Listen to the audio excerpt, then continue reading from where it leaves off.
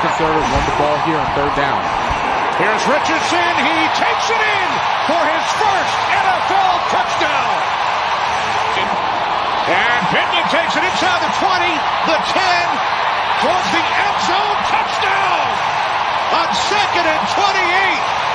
The Colts capitalize. Richardson to Pittman, 39 yards. Good evening, everybody. It is the crew, and we are back every Saturday.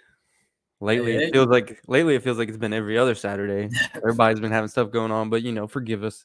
It's the off season. We're doing things that aren't football related. So life is happening. So we got Trev and Marco and myself tonight. How's everybody doing? We're here, man. A little under the weather, but look forward to talking some football. Even though we're finally getting into the dredges of the off season, where everything kind of slows down and gets boring a little bit. Yeah, I'm doing good myself. Just celebrated my son's having a little party today, and then gonna celebrate his birthday party next weekend. So, having a good weekend so far, man. Yeah, man. My house has been going through the sickness too. So it started with me like last week, and then the kids got it, and then the baby's got it now. So the baby's miserable. So if I just end up hopping off, it's because I'm keeping her awake. It's everywhere right now. It's all that pollen coming back for springtime. It's gotta go. Yeah, man. Yep. Down here it's been like 80. I think it was like 80 today. It was pretty warm out. So weather's starting to change. And then I'm gonna end up going up to Washington where the weather's gonna go back down to cold. So it's gonna fucking suck. Just get sick all over again. All over again, bro. All over again. And Washington, man, Washington's cold as shit in April. And it's raining all the time. So it's like just great. Asking for it. Yeah. So like we said, man, there's not much to talk about, but we do have our season in review part 2. We're missing Damon, and Zach was here for part 1. So Zach assisted with the offense. Just a quick review of that. We did not give the offense total grade. Hopefully we'll get to that. But we did have quarterbacks were graded at a C+. Running back room was graded at an A. Tight ends were graded as a D. Wide receivers were graded at a C. Offensive line was graded as an A. Keynotes on those was I believe it was QB and tight end both had some incompletes. Mainly because of some injuries that were related in the tight end room. And then we had injuries that were in the quarterback room, clearly, with AR being out. So AR got an incomplete. But with Minshew, we don't think he, in my opinion, didn't really elevate the offense. He just did enough to where the offense just kind of was able to move the ball. So now we're on to defense. We did start with corners during the part 1 before we decided to just hold off on defense. And we did end up grading the corners at a C+ with some incompletes. So that actually takes us to safeties. I don't know if you guys want to jump back into it or if DeMarco's got some notes he wants to put out first. I don't like that your thing is 2024 is our year because now you look like a Cowboys fan. It's true for us, though. It's true. Yeah. Like Trev said, it's true for us, for one. Secondly, I definitely don't do this every year. If it wasn't our year, I'd definitely tell you we were going to be trash. So I'm definitely not Cowboy-ish. So we can cut that one immediately. But I didn't know if you want to start back over. I was just talking to Trevor about that just so we can get a fresh start on what we're going to have for D-line or cornerbacks, wherever we start. I mean, we can start over. I mean, with me, you, and Zach, we had this that we only did the corners, and we had a C+. So we could redo it. I'm keeping my C grade. But if anyone who's watching didn't see why that we graded there, I think that the corners did exceptionally well for the positions that they were put into, with being young, being rookies, and not necessarily being expected to play as many snaps as they did. So a lot of fans are like, oh, I want to, they didn't play well, this, that, and the other, that's one of the most, pressing needs.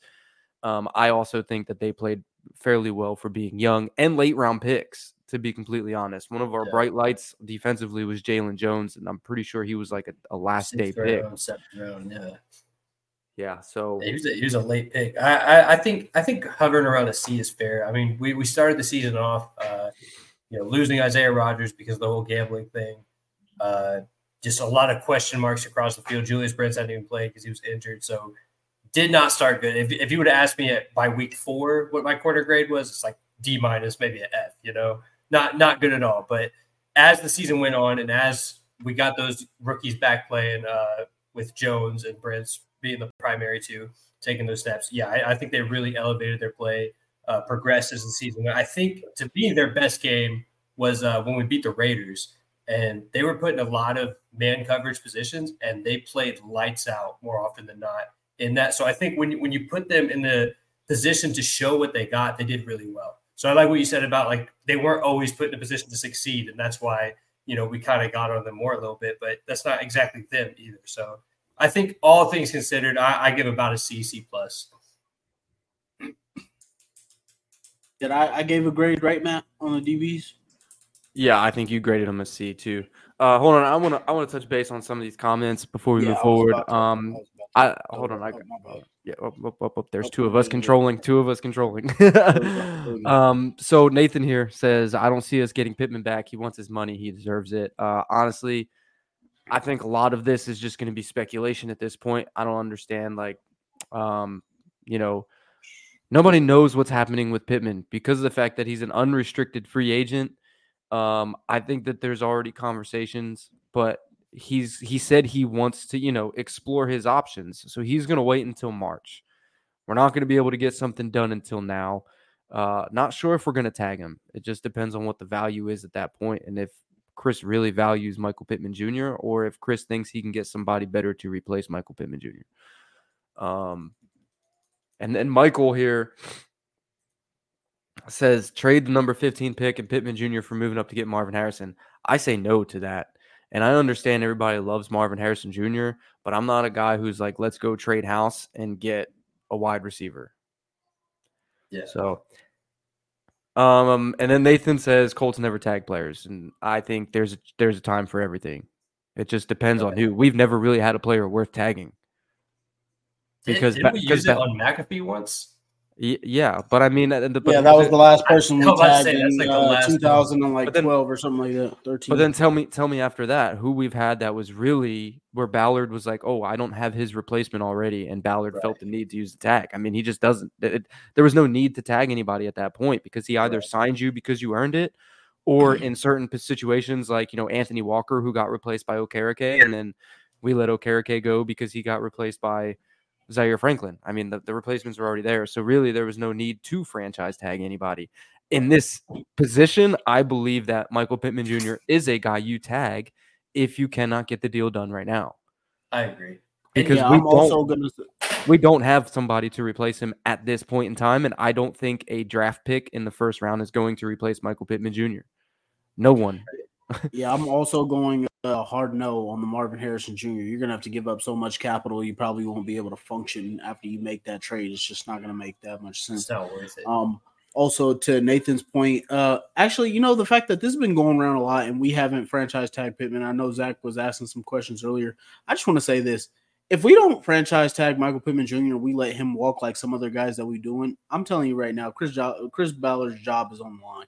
Facts. Like, it is absolutely that'd be in because I'd end up losing confidence at this point that you just can't build a team to be able to consistently compete and actually get over the top and be able to keep your guys and keep building and adding to a team. So I just want to put that to rest, man. We're either going to tag Michael Pittman Jr. or get a deal done, or Ballard's gone. Has to change. Ballard's gone. Yeah, and I think the key to it is like you got to spend money. You got to spend money either way. Like we're either spending money on our guy Pittman, who's shown that he deserves the money, has proven he belongs here, all the above, or you let him walk and then you have to spend the money anyways to go get a replacement and try to find someone who can fit as good as Pittman does. So it makes zero sense to me to even entertain the idea of letting him go, letting him walk out. I want a deal done as soon as possible. Yeah, I mean, the only reason we would end up having to franchise tag Pittman is because Pittman wants more money than what Ballard offers. Yeah. And I don't think Ballard's going to necessarily lowball Michael Pittman, but I think Michael Pittman's going to want to explore his options. And then Ballard, all he's going to want to do is either match or outbid. Right. But I don't even think it's going to get to that, to be completely honest. We've seen Michael Pittman talk about AR and having AR back next season. And the way this offense is going to be moving forward, I don't know where people are getting the idea that Michael Pittman Jr. is gone. Like, he's gone. It's done deal that he's leaving. Like, it doesn't make any sense. I think right now he's just being a good businessman, right? Like, if he just goes, I'll take whatever the Colts give me, that's not good business. So, yeah, of course, he gets to say he's going to entertain options. And hear everyone. And he should hear the options out. And then he should consider offers, because then it's on Ballard. Ballard's the GM. It's his job to, as you said, match those offers or outbid them and keep him in the city. So it's just business at this point. Yeah, that's silly to me. And then Nathan says he wished we could trade Gus Bradley. And then this is Gus Bradley's make or break year. If he can't fix the defense, he deserves to lose his job. I actually disagree with this 100%. And here's the reason I disagree with this. Gus Bradley was put in a position last year where he was playing rookie secondary. And not only was he playing rookie secondary, but these guys were dudes that are like late round picks, like we said earlier. Now, what my belief is that we need to get guys that fit Gus Bradley's defense, because everybody's like, oh, you need the blitz, you need the blitz, you need the blitz. But at the same time, blitzing heavily doesn't always fix the problem. We can't just be like, oh, we need the blitz, we need to send more because we're not getting pressure up front. Instead, how about we get elite edge rushers who can actually provide pressure in a defense that Gus Bradley plays, where he just wants to send 4. That's okay. There's nothing wrong with just wanting to send 4, as long as you have the 4 that can get there. Right. So instead of putting all blame on Gus, hey, why don't we go ahead and get guys? I'm sorry, everybody here wants to talk about it, right? The 5th-year option with Kwity Paye. Kwity Paye didn't earn it, in my opinion. Kwity Paye did not earn $14 million 5th-year option. In my opinion, he's not an elite edge rusher that's going to be a game changer. We have an interior defensive line that's stud. Ebukam, to me, is a good edge rusher, but he's not a prime elite guy who will fear as an offense. We need one of those guys. It's crazy to me to sit here. We also had a crap ton of injuries and lost like 3 cornerbacks before the season even started. So yeah, I said that before you. When you weren't there, that was the start of this. It's like your corners weren't going to be able to hold coverage long enough, and when they did, what happened? We got sacks. Which we broke a sack record. Yeah, as a team, we did get a lot of sacks. We got a lot of sacks. And still, we're only 22nd in pressures. Yeah. So at the same time, it's really just Gus getting the personnel that he needs. I think he did. When you really go back and look at it, Gus did not do a bad job. Yeah, I think there's a lot of situations, like there are so many games, I mean, since Gus has been here, where it feels like the defense plays pretty solid, and then something will happen, like they'll break a big play or something in a crucial moment, and then it's like, Gus, what the fuck? But like sometimes I don't know, man. I go back and forth on it. I've been frustrated with Gus Bradley too, but then on the other side of things, it's like a play or two different, and we're saying this guy's a genius. And I mean, that's the same for any coordinator, but I don't know. I can kind of get behind a make or break year this year for him, though. I mean, if we go out and have a dog shit defense, then yeah, he's got to go. But hopefully we can, like Matt was saying, get the personnel that Gus needs back there to run his defense efficiently. I think it's still going to come down. Can he be a consistent closer? Like, I mean, I don't know about like necessarily just give him another shot.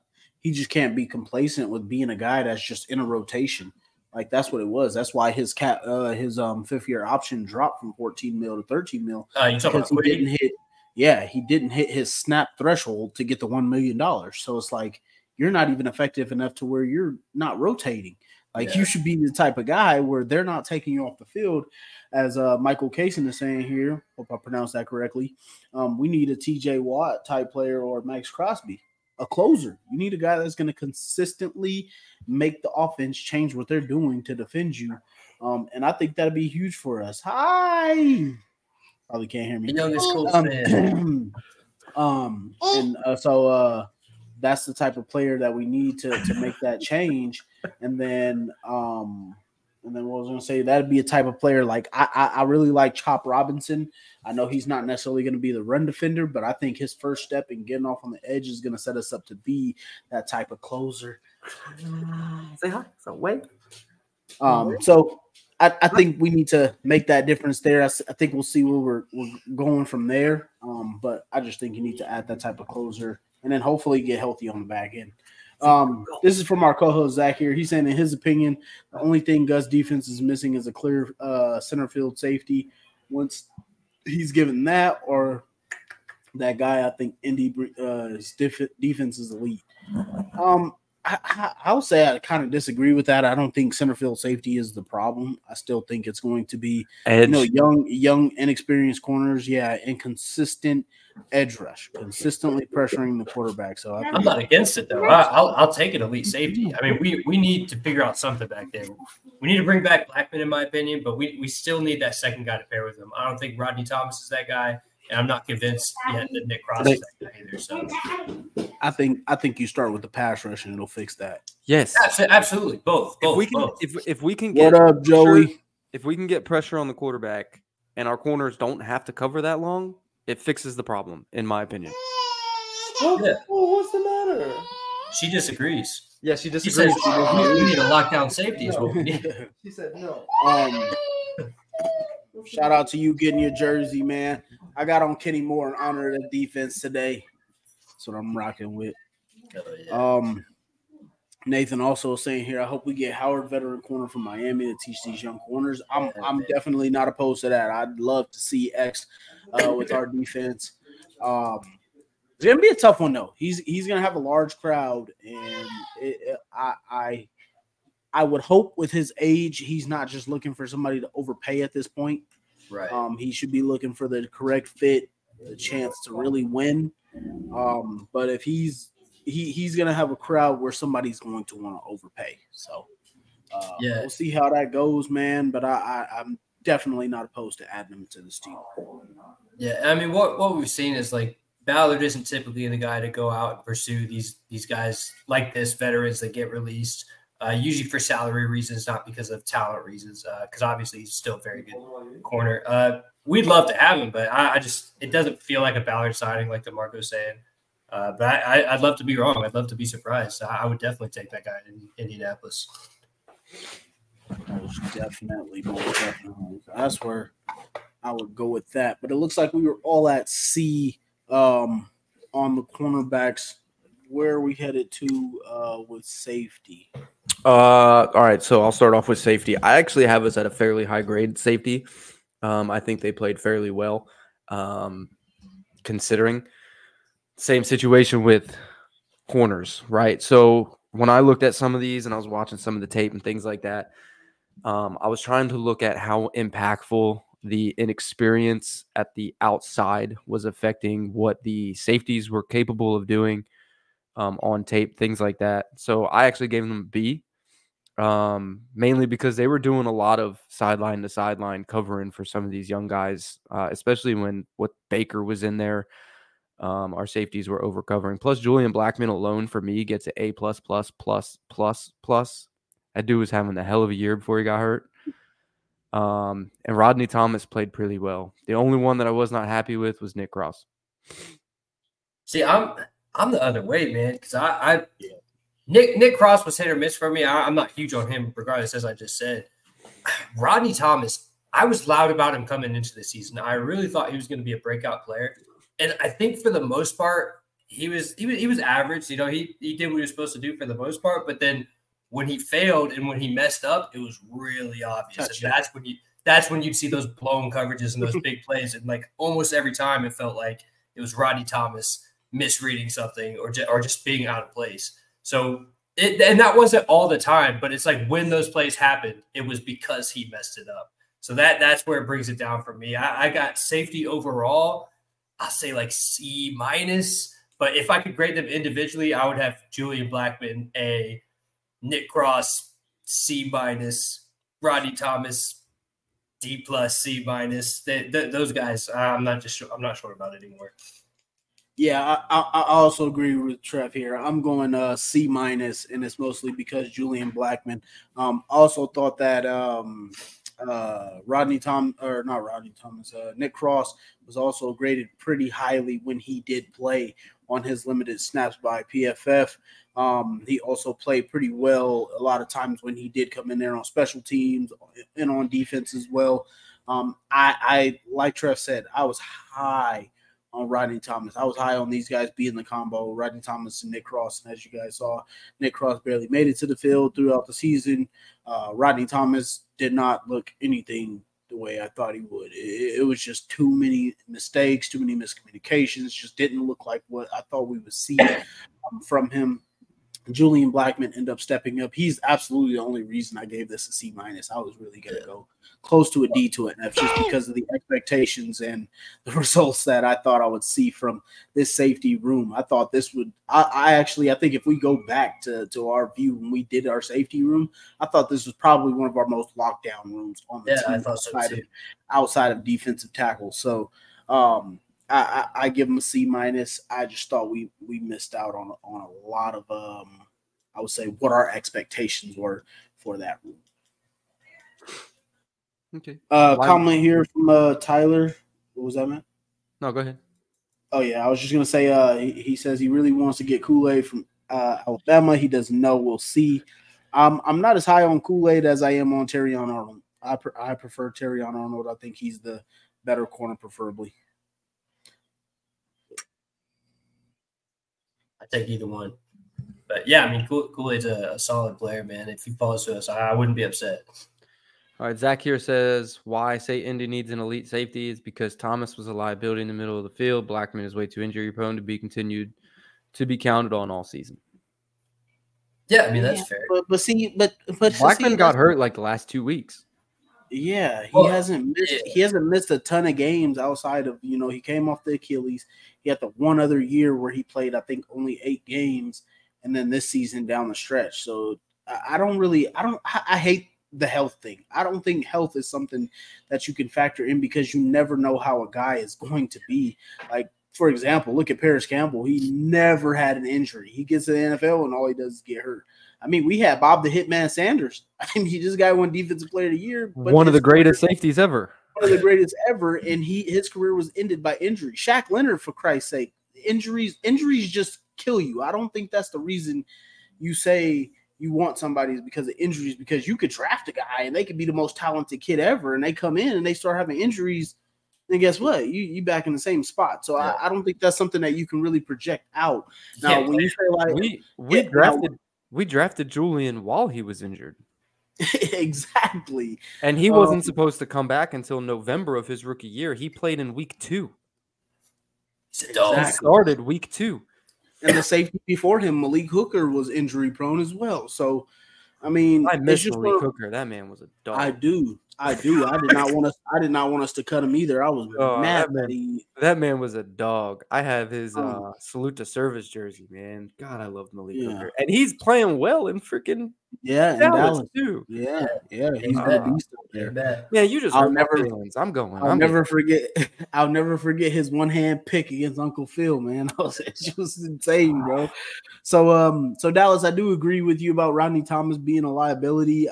It's just one of those situations where you got too many young guys back there, and you have the play where him and Kenny Moore are kind of discussing what's going to happen against the Rams. And then Rodney Thomas doesn't take Puka, and boom, he takes the play to the middle of the field where it pretty much was game over. And so, but to be fair, Puka did that to everyone. I mean, he's a freak. I mean, you also see like the miscommunication and like. Yeah, but I mean, if you're gonna let a guy make a play, let him head top you, let him moss you or something. Don't let it be wide, 10, 15 yards open. I'm just saying every receiver that went off on us went off on everyone. It wasn't like we were just letting these scrub dudes have massive games. No, I'm saying. I think the only game that's questionable that we let have a big game was against New Orleans when old boy went off and shouldn't have. It shouldn't have even been him. It should have been like fucking Rashid Chris Shaheed. Olave that went off, but it was some other dude that wears 22 as a wide receiver, and it's fucking retarded. Rashid Shaheed, dude made Yeah. a goddamn Pro Bowl just for that game. That's one alone. game. That's what I'm saying. That was the only game where we let a no-name dude just go off. Every other game were big name receivers that we talked about it on Saturday before the game. This guy's going to go off. We can still win as long as they can't run the ball. 'Cause that was the trend all year. Yeah, it was every game. So to me, to be fair, I mean, whatever. But at the same time, it's hard to evaluate a safety like that, right? Because sure, Thomas, is getting burned, but at the same time, we corners in there that mix communication and things. It's all gonna gel together. It all comes together when it comes to those DBs. That it's hard for me to put all blame on Rodney Thomas when you have corners that are also getting burnt and getting beat and not communicating properly. And that's not also their fault either, because they're in a position where they weren't even supposed to play 30, 40 snaps or percent of the snaps throughout the year. They were only supposed to be backups and rotational guys learning and developing. They ended up playing 88% plus, so I can understand the hesitation on Rodney Thomas. I can understand hesitation on pretty much anybody, but at the same time, that room was so many question marks across the board all goddamn season. And we could actually see, because of this season being so bad, on how much tape that these guys can be watching of themselves, we could probably see a massive jump in that room going into next season. Now, what I will say about Rodney Thomas, just because I was a little harsh on him, when he's in the right position and when he doesn't have these mental errors, his ability to make a play on the ball, damn near elite. And for that reason, I want to keep him around. I just don't want him as the solidified starter. You know what I mean? Like I do want to bring in another safety, maybe that he can learn from and get coached up by a veteran like that. But yeah, I'm not saying get rid of Rodney Thomas. I just think he had a lot of mental errors this year. I kind of think that's where Zach's whole point is getting to, because he's huge on I want to say it's Tyler Nubin from Minnesota. He's big on that guy, the safety. So Zach that's kind of where he's going here. Zach just likes to cut people when they have bad seasons and don't let people develop. That's how Zach is.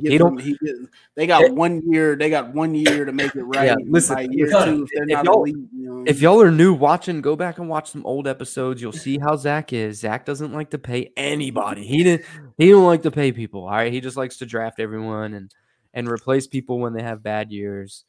But then he's ready to, I don't know. I love Zach. It's kind of up and down. Yeah. So, I mean, I get it. And just like our guy Chad here says, welcome back, Chad. I don't know where you've been at. You've been going for a while. But yeah, to be fair, I mean, somebody's got to take the blame. That's part of where I'm putting it. And so, it's Isaiah Rodgers. Isaiah Rodgers takes the blame. Everything, everything falls on. All on him. Listen, that whole DB room fell apart the moment that man got caught betting. All right, and dude, you guys, even I said it in the group chat. I said, God, we're gonna have a long year now. It's like Isaiah Rodgers was our number one corner, and we lost him, and then Darrell Baker was getting burned, and then you had Tony Brown. Dallas Flowers was playing well, and then he got hurt. And then, boy, at that point, we all knew it was going to be a long season for that secondary. It all started with Isaiah Rodgers, and I blame him. Yeah, Zach, it's not all about production, man. A lot of times that's why you being vets in, because vets can't communicate, and other players are more productive, so you may not see it from a vet. So it's you have to look all about production. You have to see what goes on. The game has nuance to it. Everything is not just about production stats. Look across the NFL, man. Half the corners that are considered elite don't even get targeted. So they have zero interceptions. Half the corners that are like considered top elite Pro Bowl players are guys that are like, I don't know, like I remember back in the day, God, I forget who the corner was. Darrelle Revis. Nobody threw to Darrelle Revis' side.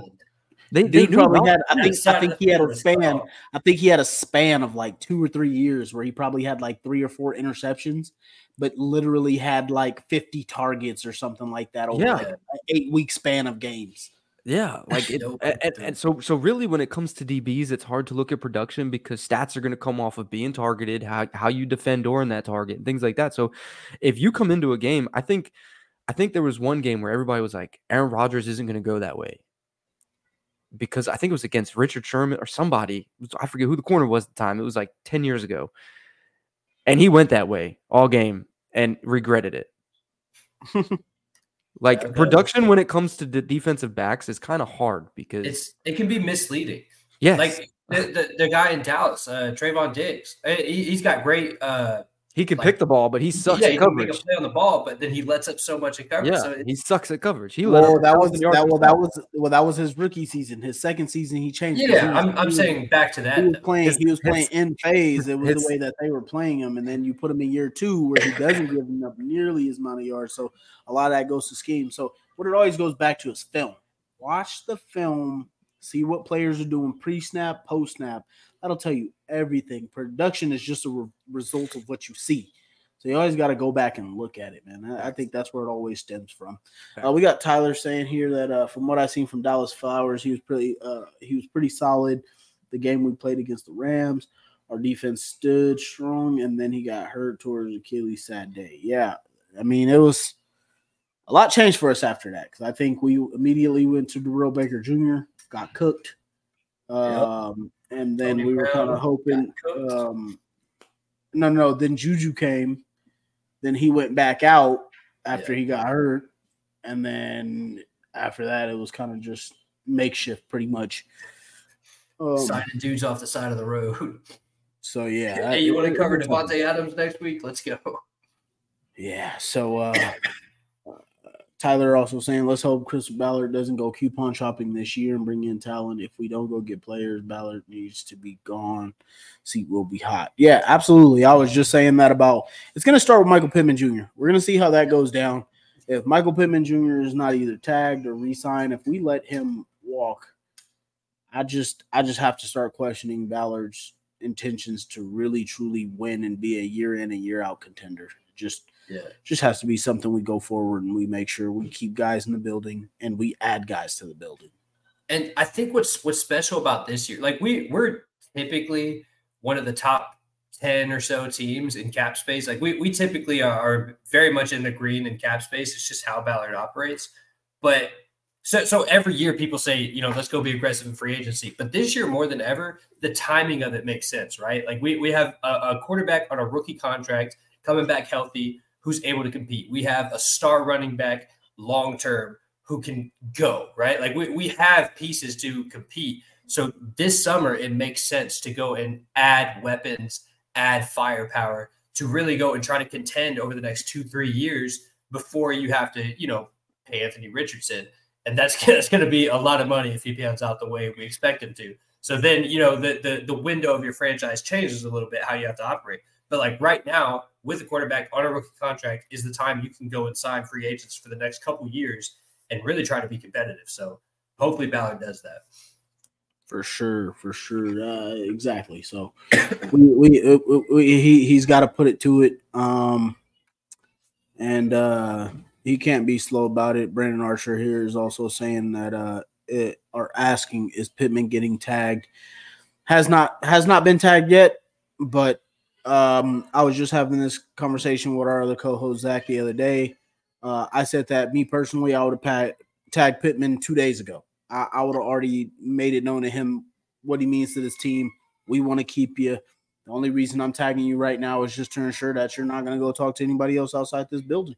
I want to make sure we get a deal done. You let me know the number. We'll work out what we can, and we'll get you signed. Now, I also think personally at the end of the day, if you don't tag a player, it could also be a sign of respect. I mean, we obviously don't know what their day-to-day communications are. Chris Ballard and his agent could be talking over and seeing about getting a deal done, so they could still be in the works of getting talking. As we have Tyler here stating, they have till March 5th to tag him. Yes, that's absolutely correct. So they still have time to try and work it out. But at the end of the day, when March 5th comes, if there's no deal, he needs to be tagged. If we let him walk out the door, I think at that moment in time, I think Ballard to be pretty much riding his way out of the building. So, and I like what you said too about like just the respective players, like the way the media covered the whole JT and Ballard thing, and with Irsay involved in that as well early this year. When all that was going on, it sounded like, they were drawing guns at each other and just ready to explode. And then the next thing you know, JT's got a long-term contract. Couldn't be happier to be a Colt. Like, everything's all good. So clearly a lot of bullshit was made out of that. I don't know. I think Ballard's not a dumbass, right? Like, he knows his guys. He's always valued high character business. So I think that's exactly what it is. I think he hit the nail on the head, man. He's probably letting him explore these options because he respects him, but he's gonna do whatever it takes to keep him as a Colt. I also agree, but this does kind of worry me though. Like, if you think back, because like when Chris Ballard came out his presser and said, we have the advantage of being on a rookie deal with the quarterback, right? We're not making that search. But I mean, I'm not gonna say it's like a panic or like we have to jump on it and whatnot. Like, we have till March 5th. But it's like it's still the same kind of slow process that he takes with like free agency or with other people or anything that just goes on. I just really hope that when he said, like, we're not sitting on that rookie or sitting here looking for a quarterback anymore, we have the rookie deal. I just want to see, like, I know this is where Zach would typically come in and say he wants to see everybody get signed and whatnot and go get everybody. But I want to see a little bit of urgency. I want to see more. Like, I don't want it to be the same as it's been in the past. I'm not saying you got to go sign people day one and whatnot, but like, I just want to see it be a little bit different with Ballard this time if we truly are going to see some difference. I don't want to see Mike Evans. I'm good. Yeah. I'm good on that front. My thing is I agree. I think I want Ballard to be a little bit more when it comes urgency wise. And I think that's where fans get frustrated with him. And I do agree that, like, this is the year that we don't have a quarterback. But this is also the year where if you look across the board at free agents, the top free agents that are, going to go or might even walk away from their team, which to me would be asinine for some of these guys. Because some of these guys are, top players on their roster currently, and they're about to be undrafted free agents or are, unrestricted free agents. I feel like a lot of those guys that Colts fans want are going to be re-signed, to be fair. So, and then a lot of the other guys that are underneath them that are top list are going to want to go to contenders. Exactly. If you're not a Colts fan, we are not a contender. Like, to be 100% fair, like, our rookie quarterback is essentially about to go into his rookie season plus, a second time. It's like being held back because of the fact that he missed the majority of his season, right? So at the same time, it's like, who as a wide receiver is going to want to come to an offense where it's still unknown? Sure, to us, we're like, we don't have to go get a quarterback. That's exactly what I mean by I want to see that urgency from Ballard to, like, let people know, like, hey, we're willing to spend the money if you want to come here to help us build this contender. Right. That's what we need. But at the same time, it's hard to get that in the NFL these days. You know what I mean? Because a lot of these NFL these players, all they see are the Chiefs, the 49ers, the Dolphins, the Bills. They see the Jets with Aaron Rodgers coming back. They see all this and they're like, well, I can go there and probably get paid more money and work with guys that are a little more solidified, things like that. And that's what Chris Ballard has to compete with. Right. But at the same time, Chris Ballard is not bad in free agency at all. He's brought people here every offseason that have been productive for us. He's brought them in on 1-year deals. For example, Yannick Ngakoue came in on a 1-year deal, got us what, 9 sacks? 9 sacks on the edge, walked, got replaced by Ebukam. I didn't even hear of that dude. I didn't even know who he was. A dog. And he was a dog all year. Yeah. Mm-hmm. I was calling him Samson. I just got his last name right for the first time. Like, I'm just saying, like, these dudes, everybody's got to lay off of what Ballard does. I think he's going to come into it with more urgency, but at the same time, I feel like Colts fans need to stop panicking. Yeah. They panic over the big names, and it's like we don't need those. We need guys like Ebukam that come in and fit perfectly. Why bring a Michael Pittman Jr.? Why re-sign Michael Pittman Jr. and then go get a Mike Evans? Mike Evans is Michael Pittman Jr. 10 years from now. They're the same player. They're the same player, but he's older. Why get an older Michael Pittman Jr.? Yeah, and both of you guys just stated it perfectly, and that's exactly what I mean. Like, I don't want to make the panic come up, because it's just some of those guys that we get on day 2 or day 3 that most people don't sit there and notice, like a Ebukam. And that's what I mean by the urgency. I just want to see a little bit more of it as far as like being active on day 1, maybe getting somebody that first day. It doesn't have to be necessarily a big name, but it could just be somebody like I've seen a ton of people that wanted Kendall Fuller. There's a lot of people that wanted him. I just want to hear that Ballard reached out and made an offer on day 1. That's it. Even if the guy didn't accept it, just make the offer.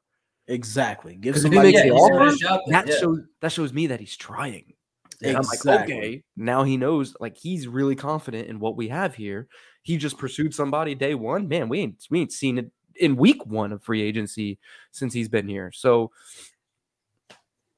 yeah, exactly. But to Brendan's point, buying a farm don't really mean anything. Aaron Rodgers had a house in Tennessee, and Paris Campbell's family still lives in Indianapolis. Yeah, so that just means nothing. Yeah, Zach is saying the same here. Ballard needs to be aggressive. I know Zach is a little bit more aggressive than most of us, but Zach only wants to save $3 million. Pretty much. Yeah, Michael, we're not getting Jalen Waddle. Yeah. He's not even a free agent until like 2025 or 6 or something like that. I'm okay. To be fair, if everybody wants to be realistic, we're not going to get a wide receiver in free agency. It's not going to happen. Okay? I wouldn't say that. I think Paris Campbell is still in our boats. Okay, I'm talking about a top tier. I'm talking about a top tier wide receiver. We're not going to get a guy who's going to come in here like they want a guy that's going to come in here and make a day 1 impact. It's not going to happen. Yeah, right? we're not getting Brandon Ayuk. No, that's not going to happen. All right, and that's fine with me. Why? Because I feel like at that point we can go somewhere and get a Brian Burns, or we can go get somebody who's on defense that's going to help, so everybody can stop trying to fire Gus Bradley. We can give him the personnel he needs, and we can go ahead and get a wide receiver in the draft. Yeah. And I'm okay with that. That's perfectly fine if we do build one side by each segment here. So if we build one side free agency of defense and draft on offense, whatever we want to do. Hell, I'm okay with going defense free agency at first, like get a Brian Burns. Maybe a defensive tackle for depth wise, bro. This is my ultimate dream, bro. And then hit the draft round 1 wide receiver. I don't want a tight end round 1 ever. And then round 2, hell, maybe go tight end or maybe go safety or corner. In the second round somewhere. Player available, boom. Yeah. And then after that, best player available. If the only way we go tight end is if we build up on defense, I'm gonna cry if we take a tight end if we don't have like so many changes on defense. I agree. I'm not. Nathan here saying what y'all think of Mike Evans. I think he's a future Hall of Famer. That's great player. Yeah. Nothing else. Can you go down to this Tyler comment here? I keep seeing Bowers to Indy. Yeah. I'm gonna go ahead and go to this because I got into a debate with somebody the other day. Somebody, for some reason, Colts fans as a whole, y'all make 0 sense to me, right? And I made 0 sense in this debate at the same time, right? I mean, I made sense, but I didn't. Okay, I'll get to it, right?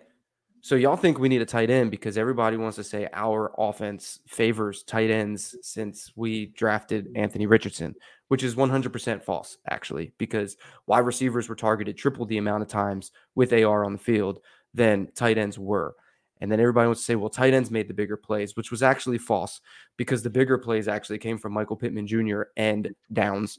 So Granson had one big play under Anthony Richardson. All the other tight ends had big plays with, and then Mo Alley Cox had one, but he almost dropped it, so that doesn't count. So Matt, real quick. Hold on. Let me change the statement you're arguing against real quick, just because I get what you're getting at, and we don't really need a tight end. But the thing that people want Bowers for is they say he's pretty much Marvin Harrison Jr. at tight end.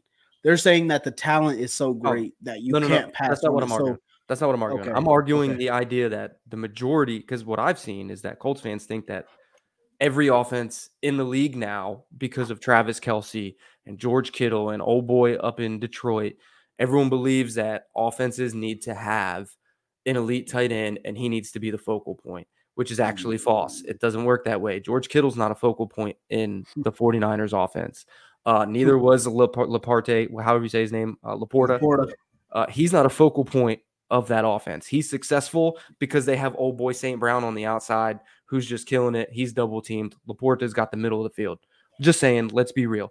Now, the other issue is the fact that everybody thinks that our offense focused on tight ends, and it does not ever. It actually focused on Michael Pittman Jr. in the passing game, which is why Michael Pittman Jr. averaged over 8 targets per game, which was double.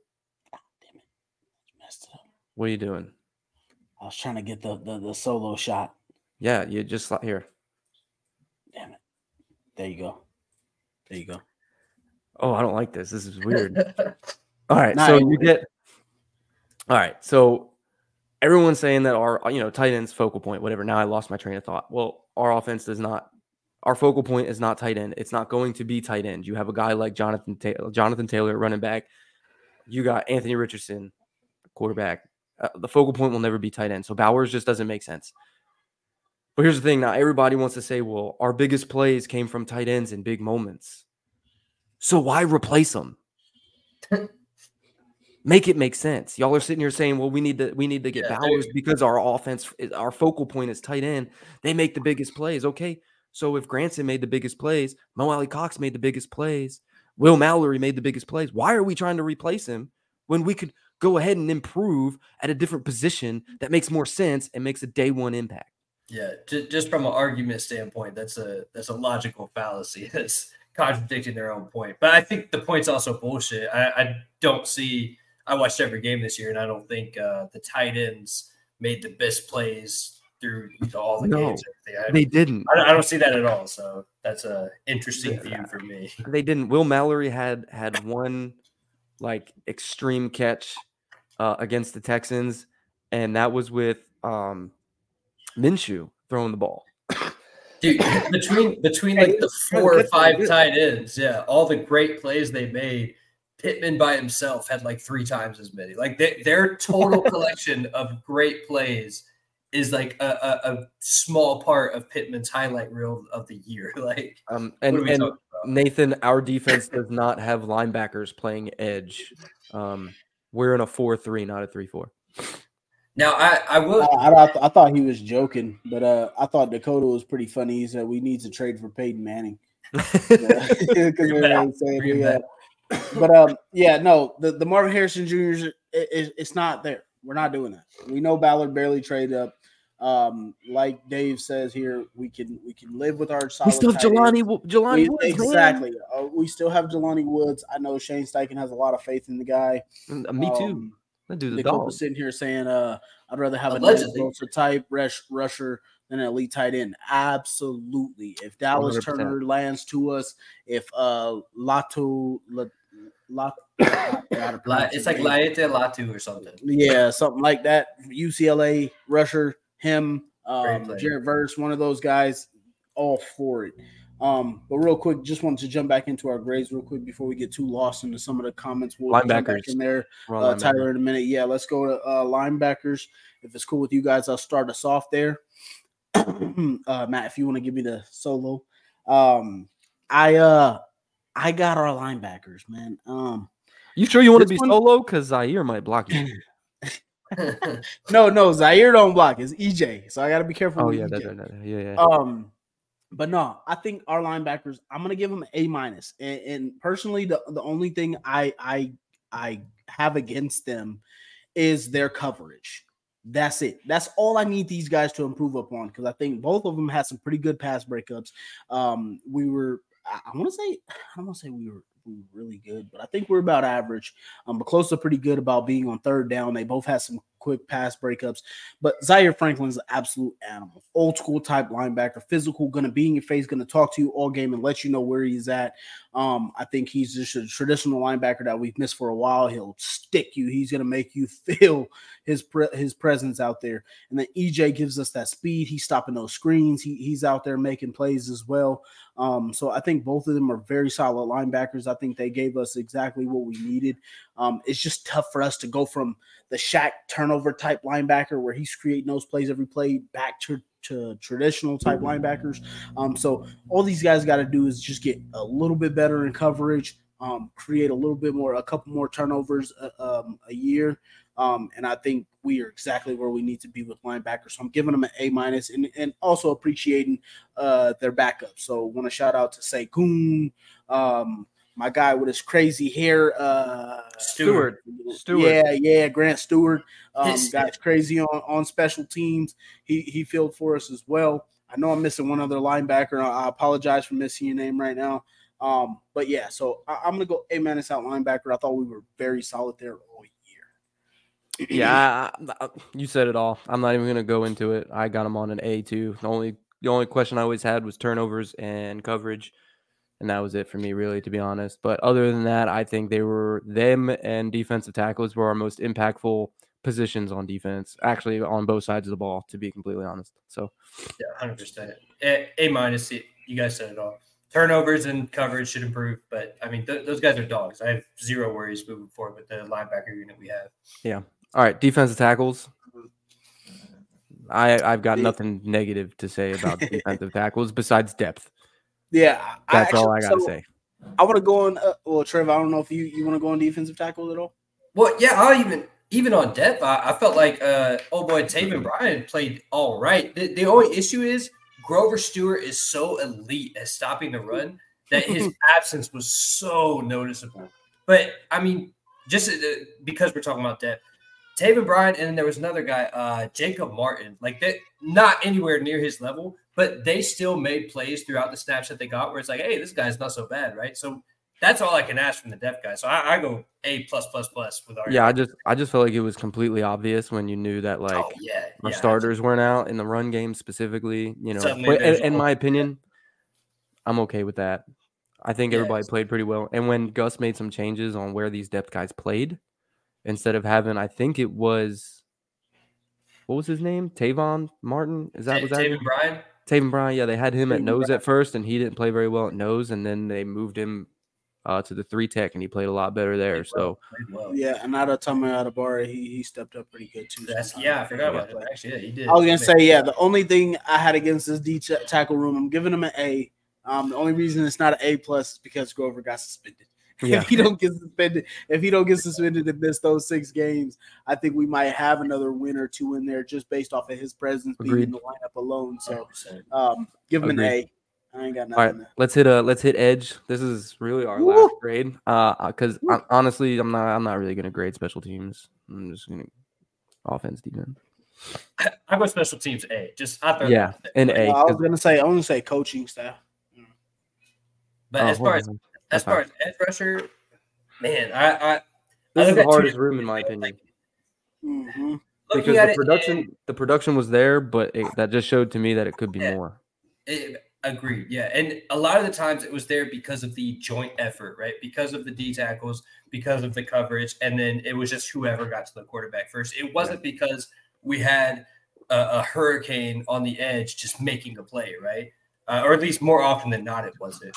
So like overall grade of the edges, I'll say like B-, C+. I'll say B-. I'll say B- because I feel like all of them did really well in the rush game, just stopping the run. As a whole, the defense did good for most of the year stopping the run. So they did well there. Just didn't get near enough pressures. And mainly that's Kwity Paye. And I know we'll talk more about him. Samson Ebukam was a really solid addition. And then help me with the name, 54, Odengbo. Deo Odengbo. He really showed out this year. He showed that he's taking that next step. So I'm looking forward to having him next year and seeing what he can do. But overall, for the unit as edge rushers, I go B-. Yeah, I'm the same. I mean, it was there. I just think that the pressure came after the average time of what a quarterback should be able to sit in the pocket, and that's really my only gripe. Is because I think the pressure took too long, and I think if we were able to get consistent pressure, then we wouldn't be bashing our secondary as much as we have.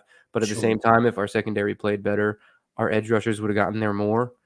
But to be fair, I mean, I'm giving them a B because the production's there, the numbers are there, and a lot of the times the edge, they did a good job concealing the edge. Quarterbacks weren't able to roll out and do their normal stunts. Like, I'm sorry, that Ravens game played really well against really well. So to be fair, the edge did their job. The sack numbers just weren't there like we wish they would be. Yeah. So I totally hear where you guys are coming from. I feel like I'm going to be a little harsher with this grade. I think it has a lot to do with Freeney just kind of going into the Hall of Fame and getting that ledger in there, and just being able to know what him and Robert Mathis could do for years. But I'm going to go C+ here.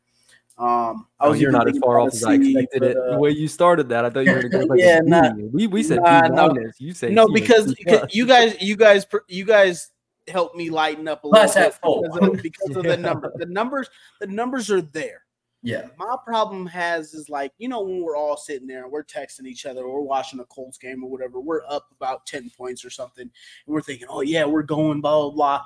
It's 3rd and 18. We're about to get a sack. Boom, first down. Okay, that was – hold on. The corners were playing like 22 yards off the ball. But it's both. It's both. We said it all. I totally get what you're saying, but it's like when you're watching rushers against the Colts, they're always in the quarterback's face. And it's like, okay, are we going to throw the ball? Throw the ball. Damn it. Get rid of it. But when we're on defense, we're not saying that. It's like the D-line is still just at the line of scrimmage. And I should have titled this episode "To Be Fair" because it's coming back again, all right? It's just to be fair.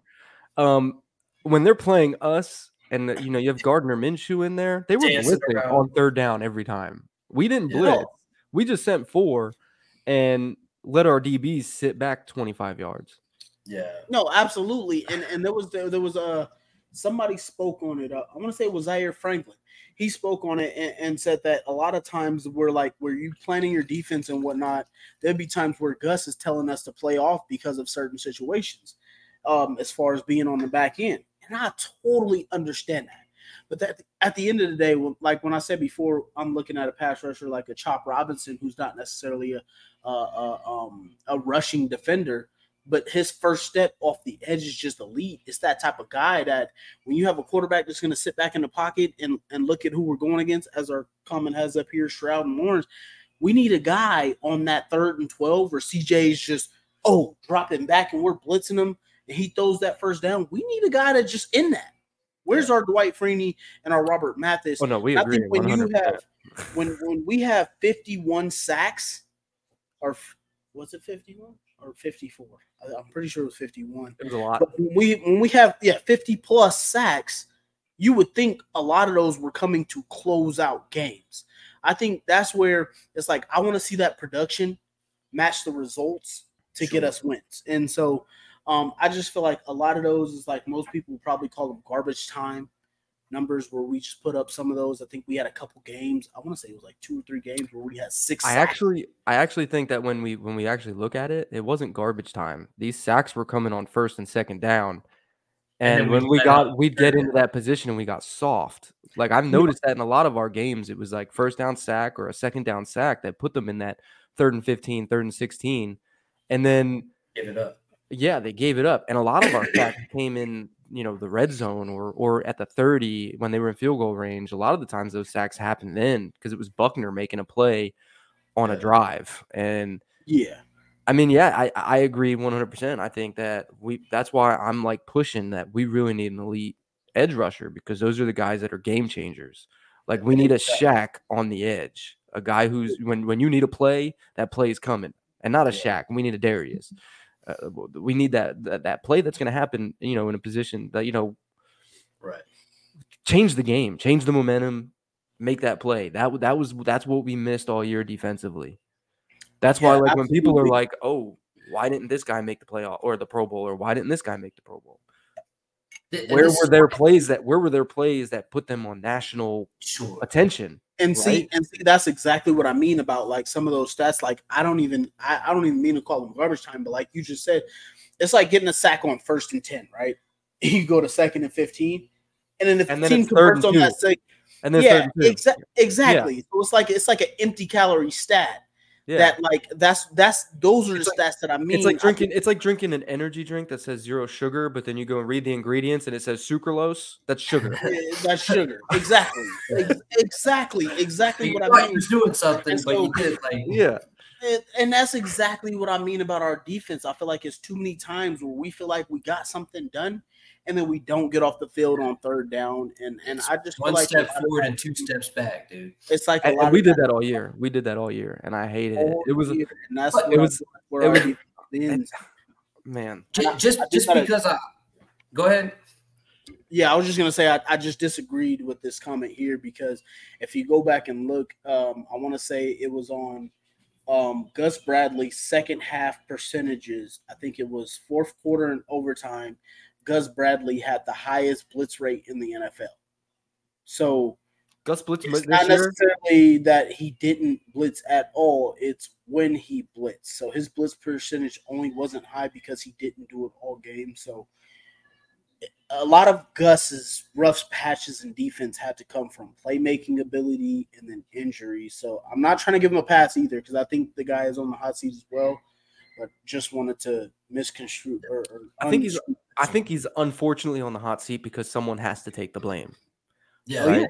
So you when got players. so when people don't perform, the coaches is going to take the blame, right? And I think that's why they went ahead and didn't re-sign certain assistant coaches on defense and replaced certain guys, and that's fine. But here's the thing: Gus is going to take the blame 100%. So yeah, he's on the hot seat for that. But at the same time, Gus didn't do a bad job in this season. Yeah. I think even if he tells you to play off on those 3rd and 18s, like Zaire said, as a corner and as a safety, you need to know where those sticks are. Yeah. It's still your job to know where those sticks are. It's not Gus's job on the field. Like, he knows where the sticks are. He's probably standing right next to it. Look for him.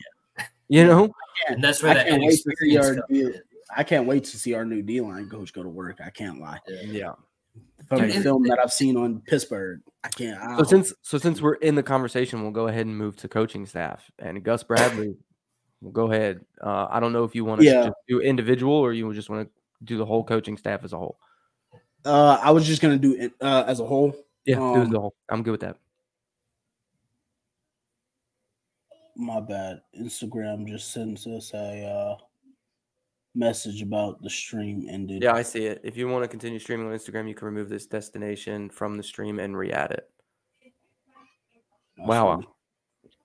Instagram's a pain in the ass. Yeah, I was about to say I gotta do that some other time because I don't know. Yeah, don't even worry about it. Yeah. So also Dave, that Gus stat was pretty surprising to me to see how it went down because if you actually think about how we beat the Baltimore Ravens, that was actually how we beat them for how much we blitzed in fourth quarter. 54% of that game was blitzed. Yeah.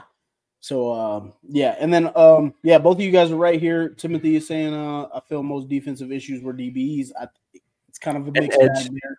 An edge, but not far off. Yeah. And then we missed a lot of tackles on 3rd and long. So yeah. So I disagree with that. Hold on 1 second. I disagree with that. It's not that we missed a lot of tackles. It's that we left a lot of room. Yeah. 2 missed tackles. Yeah, we left a lot of room because here's the thing. By the time we missed those tackles, the ball was caught past the first down marker. So at that, I'm just saying. But I thought it was called behind. No, man. These dudes were if it was 3rd and 18, the dudes were catching the ball at 3rd and 20 on the sideline. Yeah, I would have to look back and see, but I just remember a lot of short stuff that we end up giving up to give up first down. But I'd have to look back. I know those really long 3rd downs where me and Damon were always like, "Oh, here we go, here comes the first down." It's because they was middle of the field or they were like running to the right past the first down marker and turning around. And for some reason, our corners were 7 yards downfield past them, and they were just wide open every time. It just made zero sense to me. I'd have to look back at that to be 100%. For me, I'd rather play underneath that guy, there at that marker. And if you're gonna run past me, I'll just chase you. But I'm not gonna let you sit at that marker and get the first down. That's fucking stupid. That's why I was getting so mad throughout the season. I was like, this makes no sense. Why are they so far off? Like, play far off. That's fine. When it's 3rd and 18, you play, 7 to 12 yards off the ball. That's fine. I get that. But don't go past the marker. Yeah. Unless he does. Oh, that's actually the conversation that Zaire was having when Isaiah Rodgers was on. And he was talking about how the head coach will overrule that and say, hey, we need to play off of here because of the score, X other reason, and because of whatever, we want to play off a little back, let these guys just have some yardage there. So that was another part of that conversation. Like I understand playing off when it's 3rd and long, like 3rd and 18 or whatever, because that one specific play was 3rd and 18, and it's just staying in my mind. When it's those 3rd and longs like that, I understand playing off. I just don't understand going past the sticks unless the receiver does. Yeah. It doesn't make sense. Stay at the sticks. I also don't get being on 3rd and 18 and then being 12 yards off. It makes no sense. You play 7 yards off and then you drop back to the sticks. Yes. You force them to throw it underneath, and then you attack the ball. Yeah. Exactly. That's simple defense. That was where I was getting so frustrated defensively. Like, Jesus. Yeah, so that brings me right to our grade. I'm going to C- on Gus. I personally just don't like our, consistent. I thought we were going as a whole. Oh, no, I meant like different staff. So I know you didn't want to do like the special teams or whatever. So defense, you're giving C-. Yeah, defense separate from offense. Okay. I'm going C- on defense. I know there was a lot of injuries. There's a lot of stuff in there that we could say was a pass for Gus Bradley and his defense as a whole. But I just feel like in the world that the NFL lives in, nobody really gets a pass. You either win or you don't. You put up numbers or you don't. You put up stats or you don't. So you develop or you don't. Exactly. I give him C-, just because I personally think that the cover 3 defense that we stuck to a lot of the time was not very favorable. I did like to see some of the adjustments that he made, as we just discussed, with the blitzes being better in the 4th quarter and overtime. I don't know how much of that is personnel, trust issues that he has with players, whatever it may be. It's tough to say. We're not in the locker room. But I just think that as a defensive coordinator, you can see the changes that you make for your players to be in better position. And I think a lot of the time we see the same thing too many times. And I think Mina Kimes from ESPN had a stat on it. I think the Colts showed and had a coverage that they were playing in. I want to say it was like 90% of the time we would show exactly what coverage we were in. And I just think as a defensive coordinator, if you're going to show what you're in every time, if you don't have an elite player at every position, that's a failure. So I just got to go C- there. Like we said before, I think our sack stats there, our D-line showed it, so you can kind of tell where our elite group was, also with linebackers. Just don't think it was enough to raise that grade. So I got C- for Gus. I agree. I'm right there with you. That's where I was going to head. I go C+ on Gus. I'm a little more optimistic.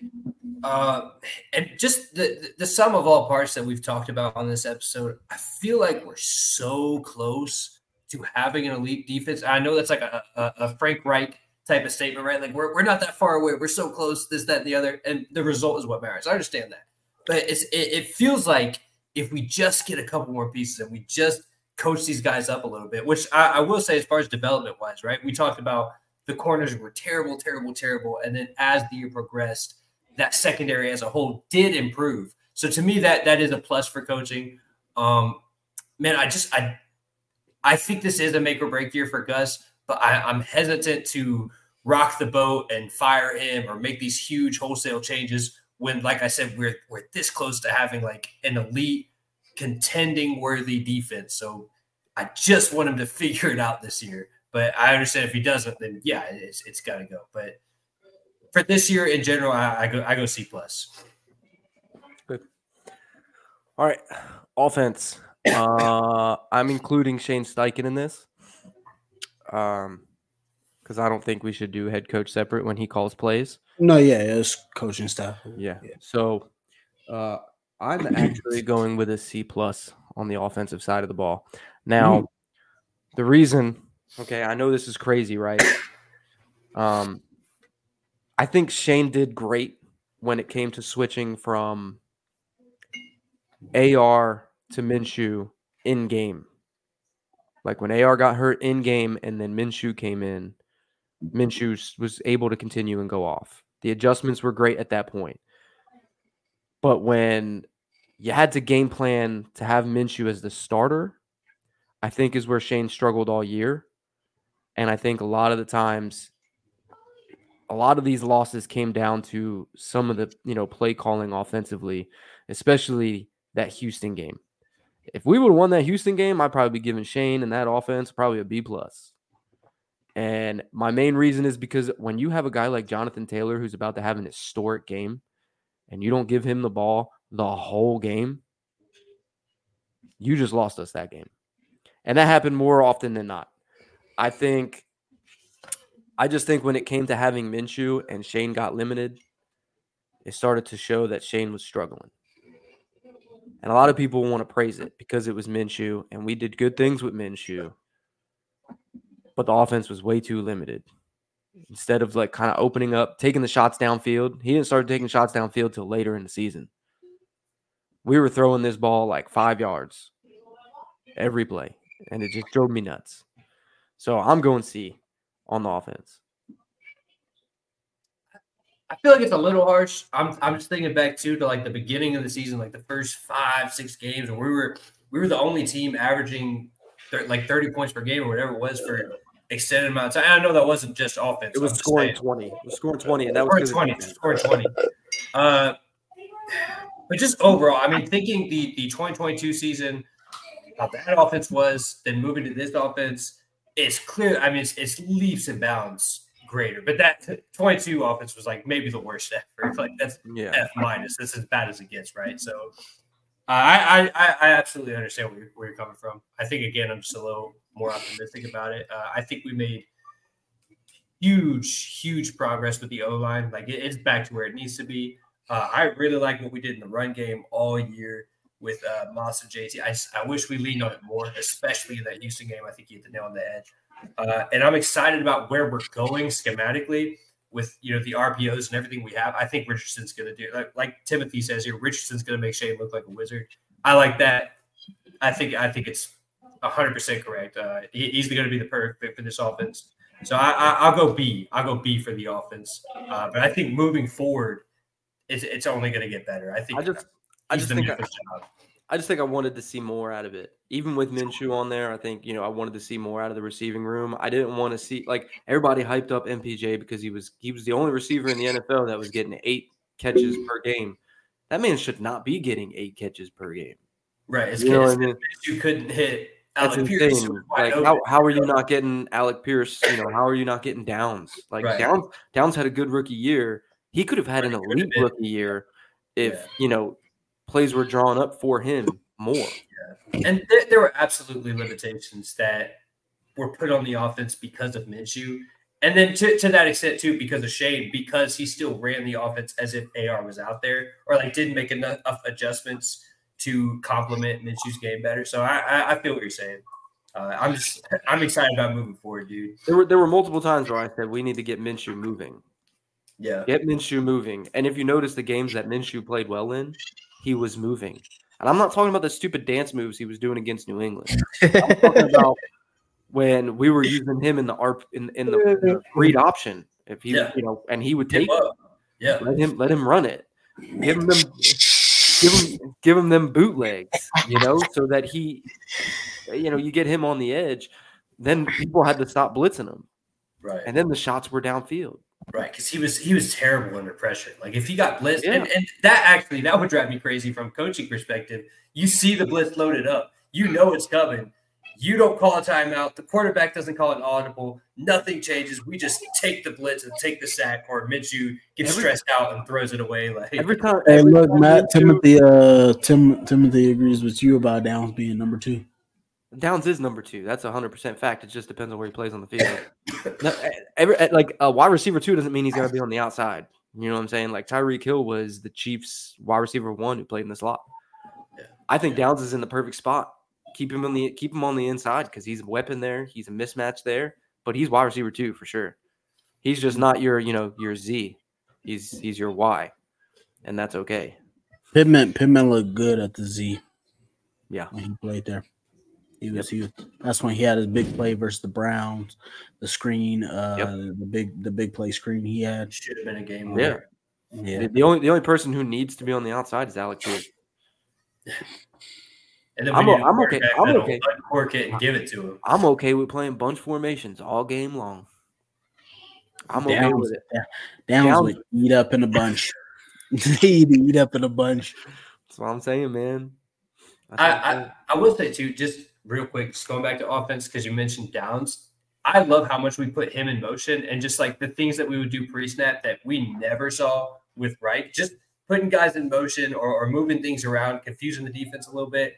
I really like how that's going. And like the split back formations we would use, I like all of that. And the part that sucked is when when AR went down with injury, we didn't get to see that as much after.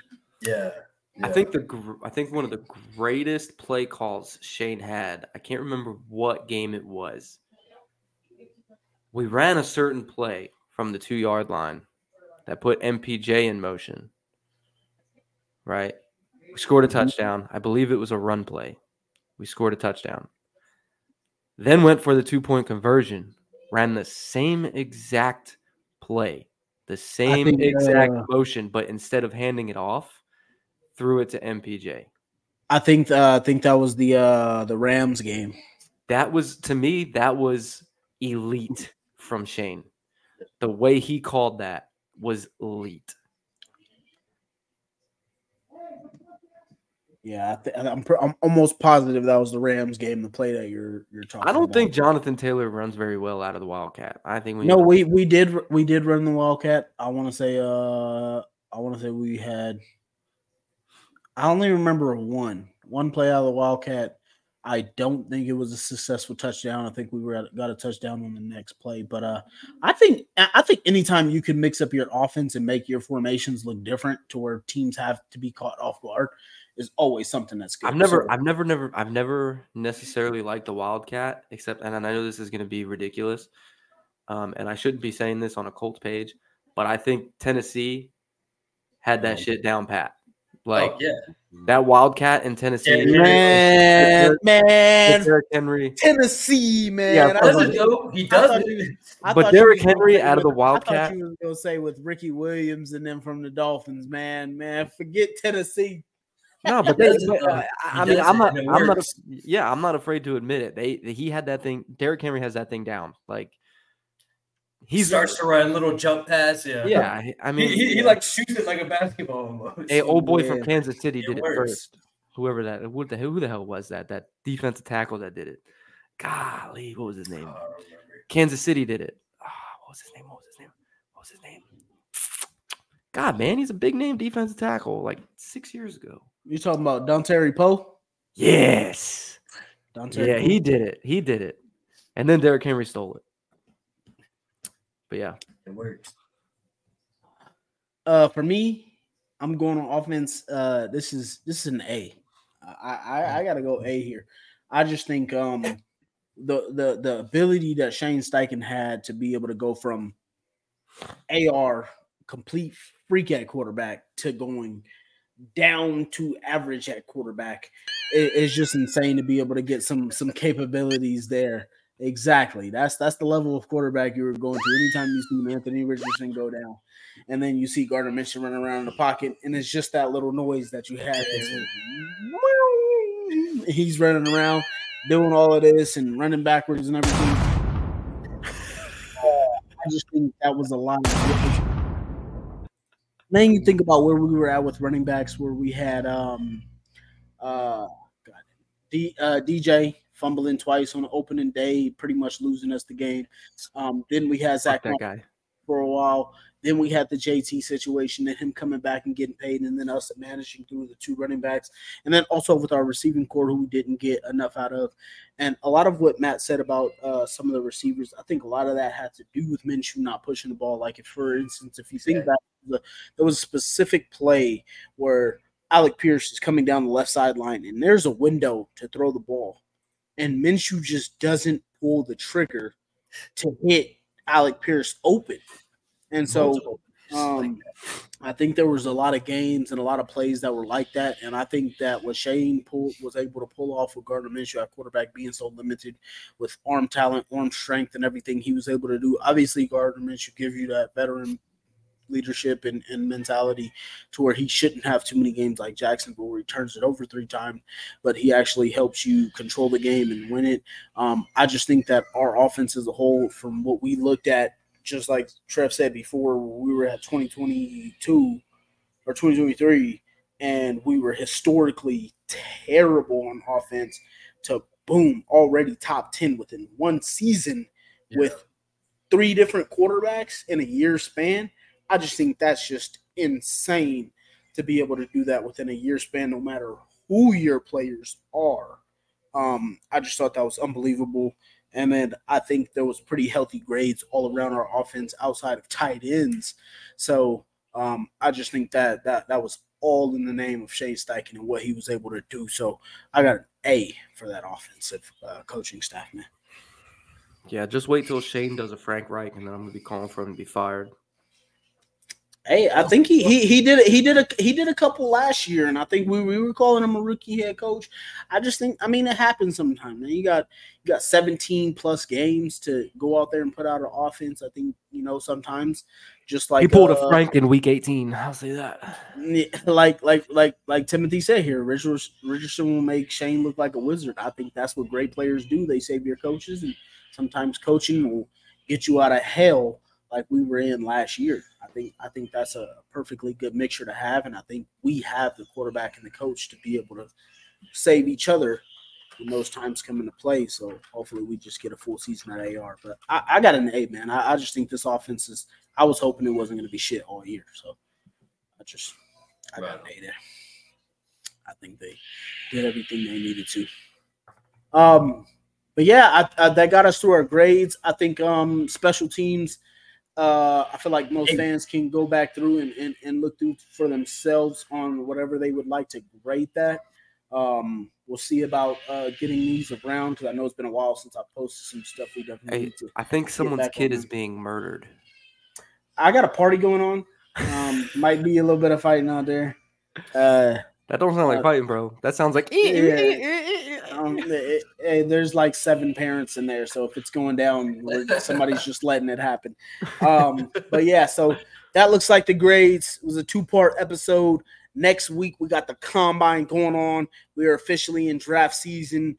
So everybody go check out the draft. Come in next week and let us know who you like, what you like. Please stop listening to people. Go watch films yourself.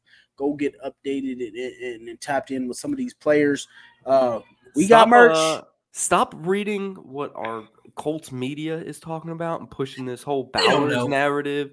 They're just pushing things to push things. This media is just they read one article and then they go with it because that article got a lot of comments from fans. So just, man, I don't know. Just go watch some film. Watch our film. Go watch college film. Go make up some, go see who else you like, other than Brock Bowers, who's going to be gone by pick 10. So go look on YouTube and look up like 7 different people and see what they say that's different and see what they say that's the same. Get information for yourself. It's just like anything else in this world. So yeah, man. If y'all don't watch college football very much, don't worry about it. If you guys have been following us for a while, like last year. Moving forward as we're going into the draft season and the combine and everything, every week on this show, us individually, we all will highlight certain prospects that you, a Colts fan, could go check out. So we will give you the good players. I promise you. We're all college football guys. Like we love it. So tune in. And if you're not usually into college, these guys, if you're not usually into college football, it's about to get easier for you, because in July, College Football 25 drops. Players are going to be in it. Teams are all in it. Ain't that 2026? No. College football releases in July. I was talking. What you're talking about is the Madden contract. The Madden NFL simulation contract is up in like 2026. No, I thought the NCAA releases 2025. No, it releases in July. It's this year. It's this year in July. I thought it was 2025. Nope. So it's about to get a whole lot easier for everybody. So. Okay.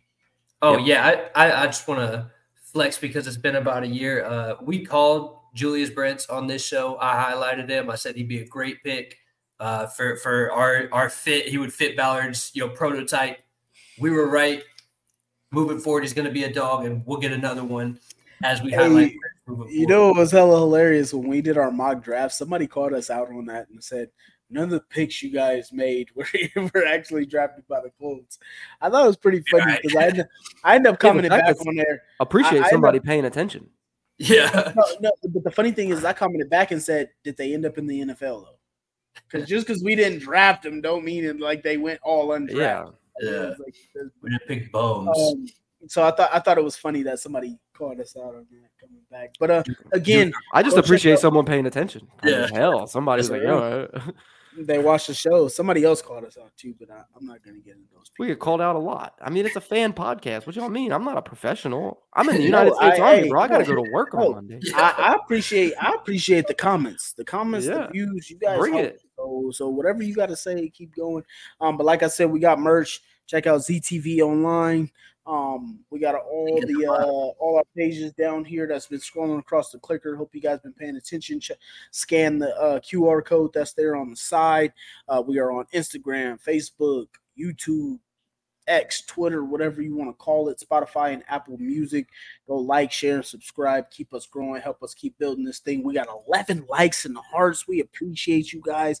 I know there wasn't a ton of viewers, but to have 11 contributors actually like and appreciate us, man, we really appreciate y'all.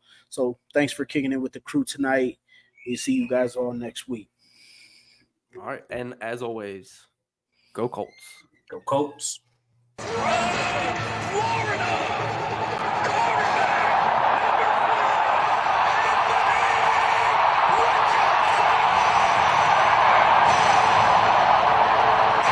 Stay conservative, won the ball here on third down. Here's Richardson. He takes it in for his first NFL touchdown. And Pittman takes it inside the 20, the 10, towards the end zone. Touchdown on 2nd and 28. The Colts capitalize. Richardson to Pittman, 39 yards.